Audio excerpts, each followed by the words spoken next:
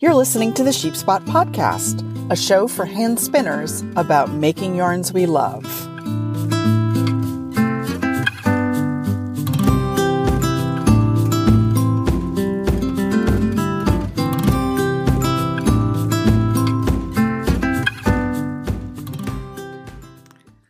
Well, hello there, my darling sheep spotters. Welcome to episode 41 of the Sheep Spot Podcast. The cats are having a fit in the room with me, so you may hear them thumping around. I am Sasha from sheepspot.com, where we offer diverse hand-dyed wools and the information and support you need to make those wools into beautiful yarns. So, welcome back to our series on spinning for socks. In the last episode, I went over some of the things that you need to think about and some of the decisions you need to make when you're planning to spin a sock yarn.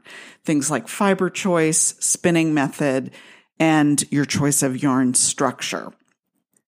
In that episode, I mentioned 3-ply yarns and cabled yarns as good structures for sock yarn.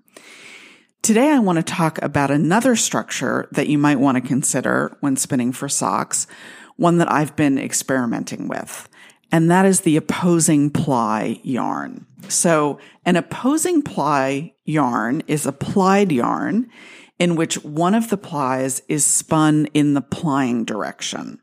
So most of us spin our yarns with our wheels moving clockwise, and ply with our wheels moving counterclockwise. This is sometimes called spinning with a Z twist or a Z twist, and plying with an S twist. Usually we spin all our singles in one direction, and that is Z for most of us, and then we ply our yarns S in the S direction. In an Opposing-Ply yarn, we spin most of the plies Z, but one of them we spin S. So when we ply, we're actually adding more twist to that ply. Now, the question is, why would we do that? And the answer is that Opposing-Ply yarns have a lot of elasticity. Some spinners swear that they wear better as well, although this is a contested topic. But at any rate, this has led some spinners to experiment with Opposing-Ply yarns for socks because, as we talked about last week, sock yarns need to be as strong and as elastic as possible. So, in the interest of science, I recently tried this with some Cheviots. So I divided the bump into 3 equal sections, all of which I spun using a short forward draw. The first section I spun counterclockwise, so with an S twist. And I did this one first because I knew it was going to require some focus and I wanted to kind of get it out of the way first. I never spin in this direction, so I found it a bit of a challenge. And in particular, I felt like I didn't really have as much control of my diameter in this direction. As it turned out, it was a good thing that I spun this ply first because it was a little thicker than I wanted, so I was able to compensate a bit for that on the other 2 plies and still end up with a fingering weight yarn.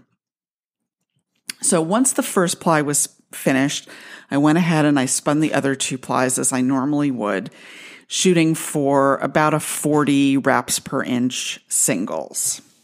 So far so good. Then came the plying, which was really weird. Remember that the plying actually involved adding twist to the S-spun ply. So instead of lying nice and flat and cozying up with the other plies, it got kinky, and the result was an extremely strange looking yarn. I actually found it a little discouraging. When I took it off the nitty-knotty, it just looked crazy. It didn't hang straight. It was all kinky, and it looked like a mess of brightly colored ramen noodles.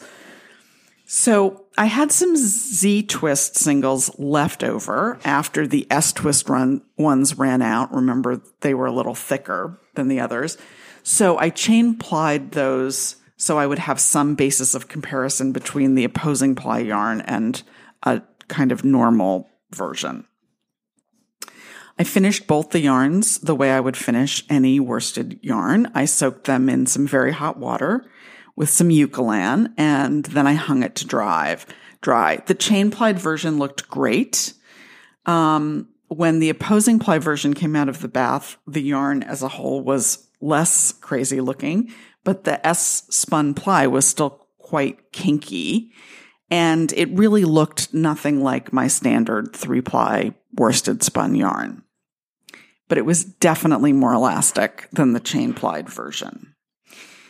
I was concerned that the yarn might be kind of uncomfortable to knit with that kinky ply, but when I knit a swatch with it, I was actually pleasantly surprised. Tensioning the yarn to knit with it was enough to kind of stretch out the kinks in that ply, so it felt like knitting with any other yarn, and it looked completely normal knit up.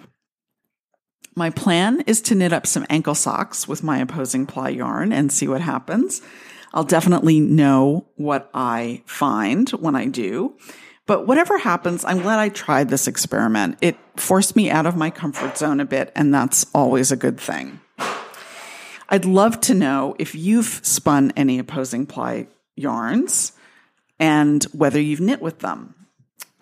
So tell me about your experience. You can always email me at sasha@sheepspot.com or message me on Instagram, where I am sheepspot, not surprisingly.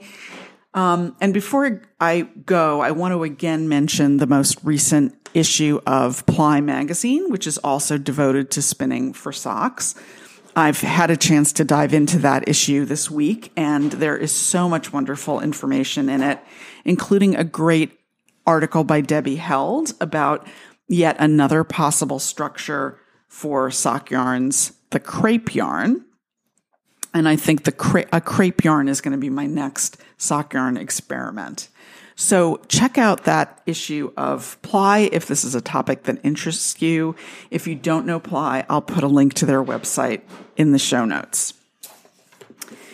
So when I start talking about sock yarns with people, often they will kind of freak out about the prospect of having to spin singles that are thin enough to make into a 3 or a 4-ply fingering weight yarn.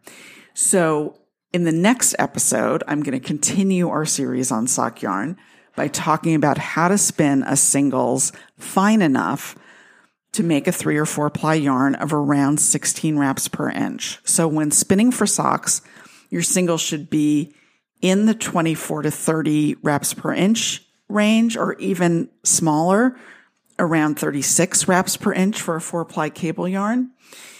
I really have to work to spin that fine, and my default is much thicker. So since I am far from a fine spinning guru, I'm next week going to review what I think is the best resource out there for spinning fine yarns, Beth Smith's video for interweave. It's called Spin Thin.